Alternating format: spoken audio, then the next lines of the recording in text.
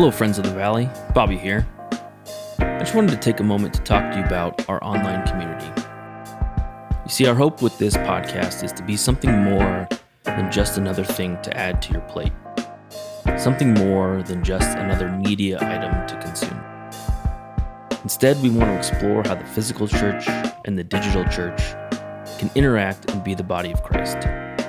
Our mission at Boulder Valley is to build authentic relationships with God and one another, face-to-face and screen-to-screen. And we want to do that together with you. To learn more and join our community, please visit community.bvchristian.org. Thanks. Look forward to seeing you there. All right. You know, the cool thing about Advent, we don't have one big worldwide denominational church like I think maybe God wanted. We've got denominations all over the world, but today, the beginning of Advent, you know what happens all around the world today? The church starts talking about Jesus coming. All over the world. And I always think that's really cool, that all over the world, we're going to start fixing our eyes on this miraculous thing that God did. So I'm really excited about our Christmas sermon series. It's called Away in a Manger. And Jesus is away in a manger. He was, he is, right? And so we're going to look at the birth story of Jesus these next 4 weeks plus Christmas Eve, and we're going to discover together how God made a way. And how when he came, he continues to make a way for you and for me. Because that's what God is always doing. That's what God is in the business of doing. He makes a way. And you know what? He makes a way where there is no way. That's what he does. And do you have that hope in your life? For the things going on in your life, do you have hope that God can make a way where there seems to be no way? Because that's what he's really good at. And that's what we see him do at the birth of Jesus, for sure. I want you to think about, has anybody ever thrown a surprise party for you? Some of you have. Some of you have maybe good memories of that. Some of you are a little shy and embarrassed and overwhelmed. Or maybe you haven't had a surprise party. I've never had a surprise party thrown for me. But I've been to a lot of surprise parties. Have you been to a surprise party? And you've seen what happens at a surprise party. It's this epic kind of thing that goes on, right? But what is it that makes a surprise party so special? Well, one, there's the surprise moment, right? That makes it real special because something happens that's really unexpected for the person that the surprise party was thrown for. But then for that person who has the surprise party thrown for them, there's the surprise moment, and then in the coming hours and days, what becomes amazing to them? All the work that went in to making the surprise party happen. That's what makes them feel loved. That's what makes them feel honored, cherished, seen, right? Cared about. As they start to realize that somebody put in a lot of work behind the scenes to figure out, where is this going to happen? When is it going to happen? How is it going to happen? Who's going to get there? Who's going to tell them to get there? Who's going to get them there? Who's going to shut them up so they don't ruin the surprise? Don't post this on social media, right? All the things. And so when the person that the surprise party was thrown for realizes how much went in, that's actually what makes the person feel so loved and cared about. Because they had no idea. But when they found out the plans that had been done, they felt really loved, right? And here's what the Holy Spirit showed me this week. Jesus' coming is so much just like a surprise party. It is. Never thought about this before. All of the planning that went in behind the scenes long before Jesus ever came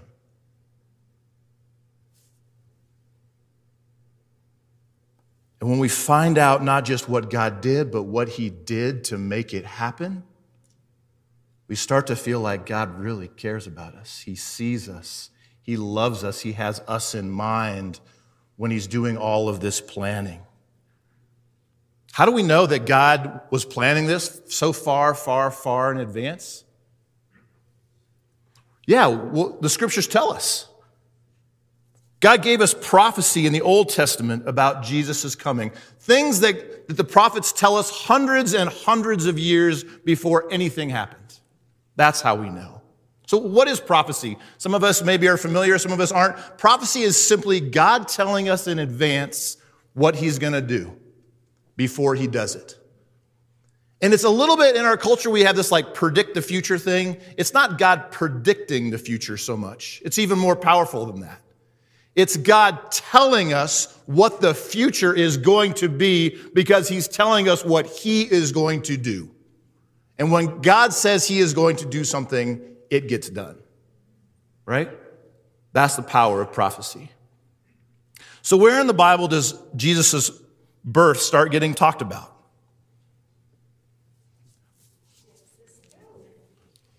I mean, it goes way back in the Old Testament, right? The reality is that the Trinity has been devising the plan for the Messiah's birth since the beginning of time, right? That's how far it goes back. Jesus' coming was not some afterthought, some reaction to something else that happened. It was the plan from the very beginning. And God started working out the plan. And at some point, he's not just working out, at some point he starts telling us about it. Right? He starts telling the prophets about it. And they start telling the people about it, what he's going to do. Jesus is a way in the manger, and the way was planned. The way was planned. And that's what I want us to dig into a little bit this morning. So we're going to look at some of these prophecies and what God started to talk about. The first one is Micah 5:2. This is what Micah 5:2 says. Hundreds of years before Jesus came. It says, but you, Bethlehem. What's Bethlehem? Bethlehem's a place. It's a city. Is it a big major city in the scriptures? No, it's pretty minuscule. Its claim to fame is that David was born there. King David. All right? But you, Bethlehem, though you are small among the clans of Judah, which was one of the tribes, out of you will come for me one who will be ruler over Israel. So prophecy always has these layers, right? There's all these layers to prophecy. They usually mean a couple things. So this is maybe talking about King David, right? Out of me is going to come a ruler who is going to rule over Israel. But then you run into this phrase, whose origins are from old, from ancient times. The funny thing about Jesus is not like you and me. He was fully himself, and then he became a baby. He wasn't conceived and born out of like you and me were. He existed from the beginning of time. We're going to talk about that. And all of a sudden, he decided to become a baby because that's what God's plan was. And so he is from ancient of times, from origins that are from old. And you just start to wonder, can you imagine reading this for the first time hundreds and hundreds of years ago and trying to figure out what does that mean? How is somebody going to come from this tiny little town and rule over Israel who is from ancient of times? Let's go on to Isaiah 7:14. This one gets even more shocking. You try to figure out what this might have meant. Prophecy is so clear in hindsight. But boy, when you try to figure out what the original readers were trying to do, trying to figure out what it says, therefore the Lord himself. I think it's always funny it says, it doesn't just say the Lord will give you a sign. The Lord himself will give you a sign.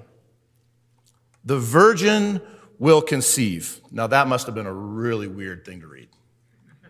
Because if you know anything about life, you know that that's not ever how it happens. Virgins don't conceive. That's not how it works. But God's going to give a sign. He's going to do something really unusual, strange. How is this going to happen? A virgin will conceive and give birth to a son. And then it goes on to say, and they will call him Emmanuel, which if you know what the word Emmanuel means, it means God with us. This son that is going to be born of a woman who's never had sex with anybody is going to be God with us. Wow. Of course, we see how that happens now, but how is the Lord going to pull that off? Let's go on to Isaiah 9, 6 and 7.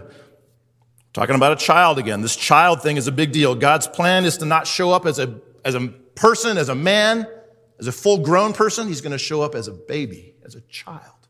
What a plan. For to us a child is born.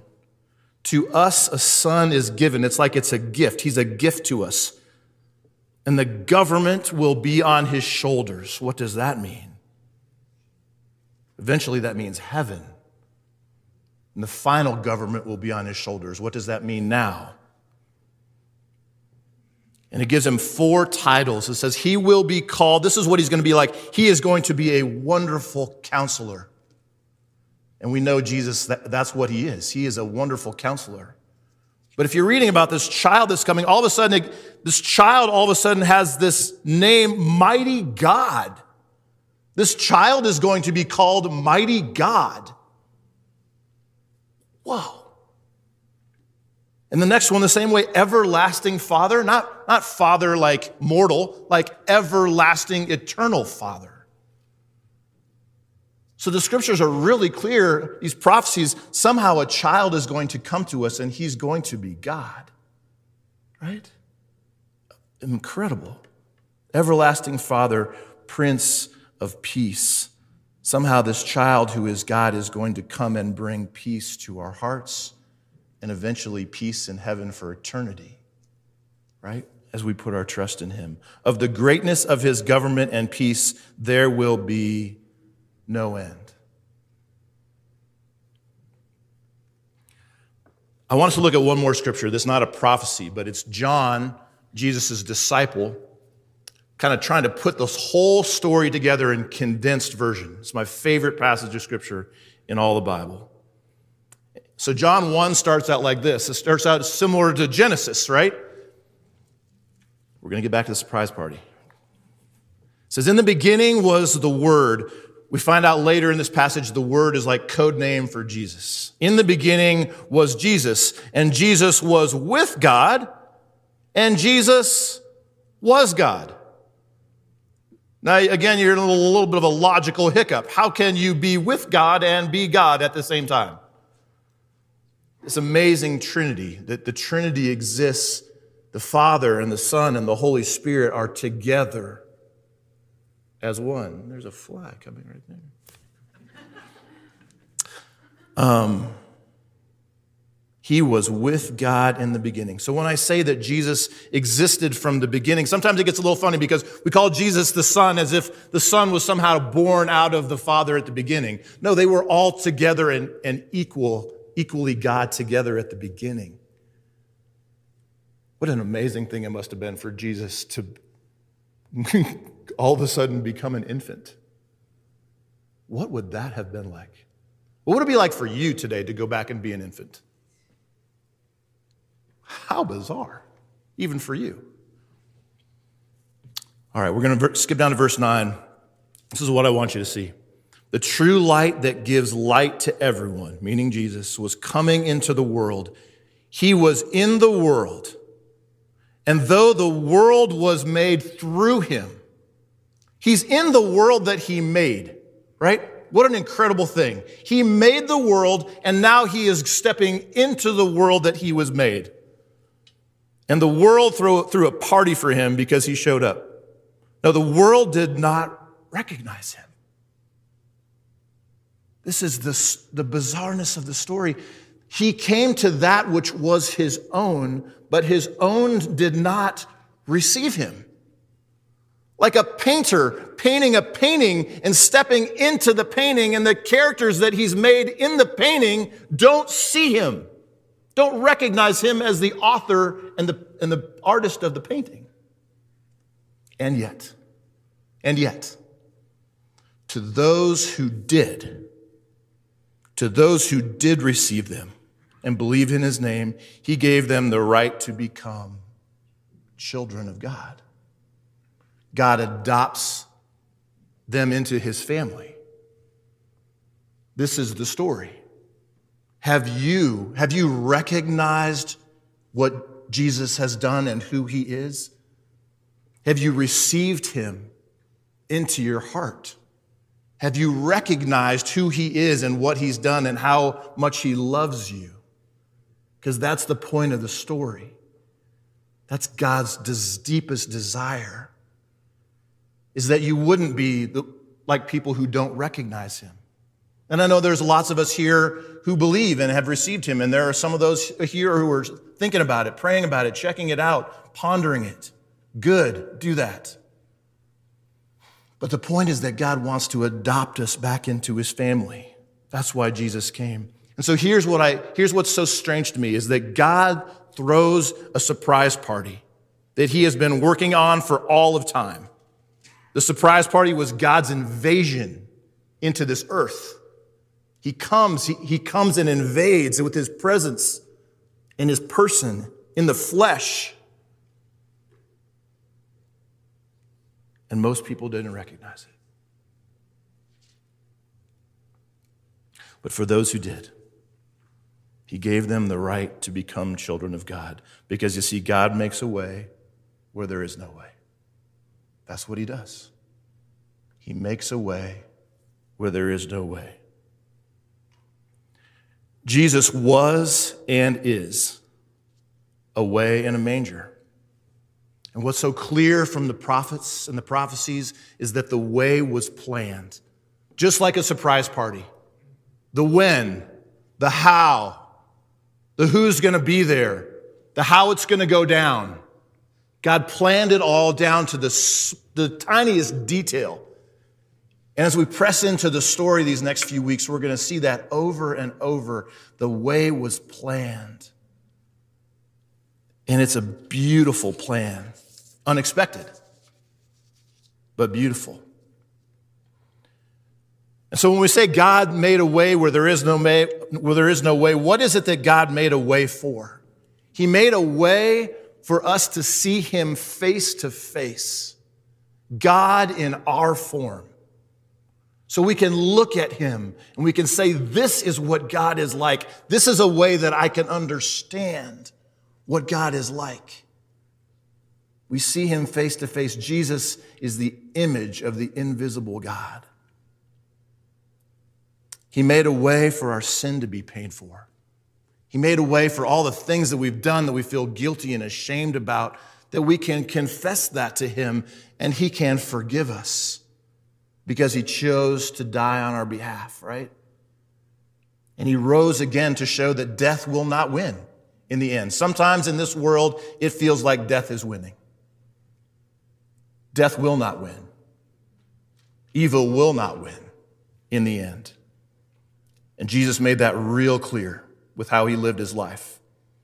And finally, he made a way for us to reestablish relationship with him. That is the bottom line of everything God desires. So he wants us to be in intimacy and relationship with him. To reestablish what was at the very beginning and got messed up by sin. And now Jesus goes, come back to me. Come back to me. And so that's why we celebrate. That's why we celebrate this morning. I hope that as you think about this, it puts you in some sense of awe. It puts you in some sense of wonder, like, wow, that is amazing what God did. And so as we move into a time of worship this morning, will that revelation, that understanding, that being in awe of what God did, because what God said he was going to do to the prophets, He did. Always. A little bit from my own story, the reason I love prophecy so much is because I struggled with whether God existed. I struggled with whether Jesus was God in the flesh. And so when I'm in my 20s, I start to ask questions and I start to dig and wonder. And these prophecies were a big part of me being convinced that God is who he says he is. That Jesus is who he says he is. Because how else can you explain these dozens and dozens? I mean, we looked at 3 this morning. There's dozens of them. And as you start to look into them, you start to go, he's shooting 100%. Every time he says he's going to do something, it's going to go down this way. These people are going to be there. It's going to happen in this town. He's going to come from this place. It's going to happen this way. It happens. And in my logical mind, I go, it helped me to become convinced that all this is actually true. That this is the way that it actually is. And so I think that's one reason why God gave us prophecy. Is that if you are struggling with doubt, does God really exist? Is Jesus really who he says he was? I want to challenge you over this Christmas season, dig in, press in to these prophecies. Go find out what the other ones are. See what God says he's going to do, and then watch how God fulfills it over and over and over, because it will increase your faith. And I think that's maybe why God told us in advance what he's going to do.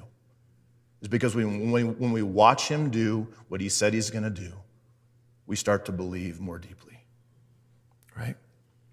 Maybe the second thing, maybe another reason why God gave us these prophecies, I think he just wants us to see that he is in full control of the grand scheme of life on this planet.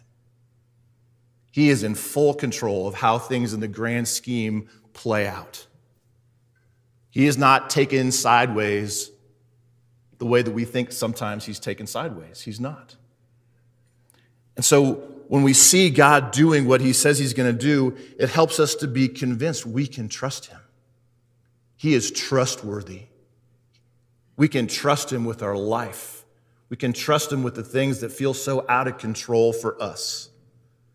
And we can start to put our faith and let him take some of those things off of our hands. What God says he will do will be done, is what we see. So friends, I hope this Christmas season that you will allow yourself to once again be surprised. Will you let yourself be surprised at the amazing thing that God did? For me, every year, I think about what God did, and it still amazes me. I can never quite wrap my mind and heart and soul around the amazing thing that God did when he became a human being, God in the flesh. So be in awe, because that's why we worship him. If we're not in awe, it's pretty hard to worship. But when we're in awe, we're in wonder, we're in amazement at what God is and who he is and what he's done, we can worship. So let's worship. Let's pray together. Lord, I love watching you work. I love watching you predict and tell us how things are going to be that seem so outrageous and amazing. And yet you pull it off every time. You make a way where there seems to be no way. And it's so clear as we walk through your story of your birth and all the things that happened, all the people that came, all the stuff that came against you. I am in awe. Would you help us to be in awe and to worship you? You are a God who cares. You are a God who comes close. You are a God who wants to be known. And would you help us to know you? Would you help us to put our trust in you? Even today, would you help us to say, Lord, I trust you. I want you to be the king of my life. We pray in your name, Jesus. We love you. Amen.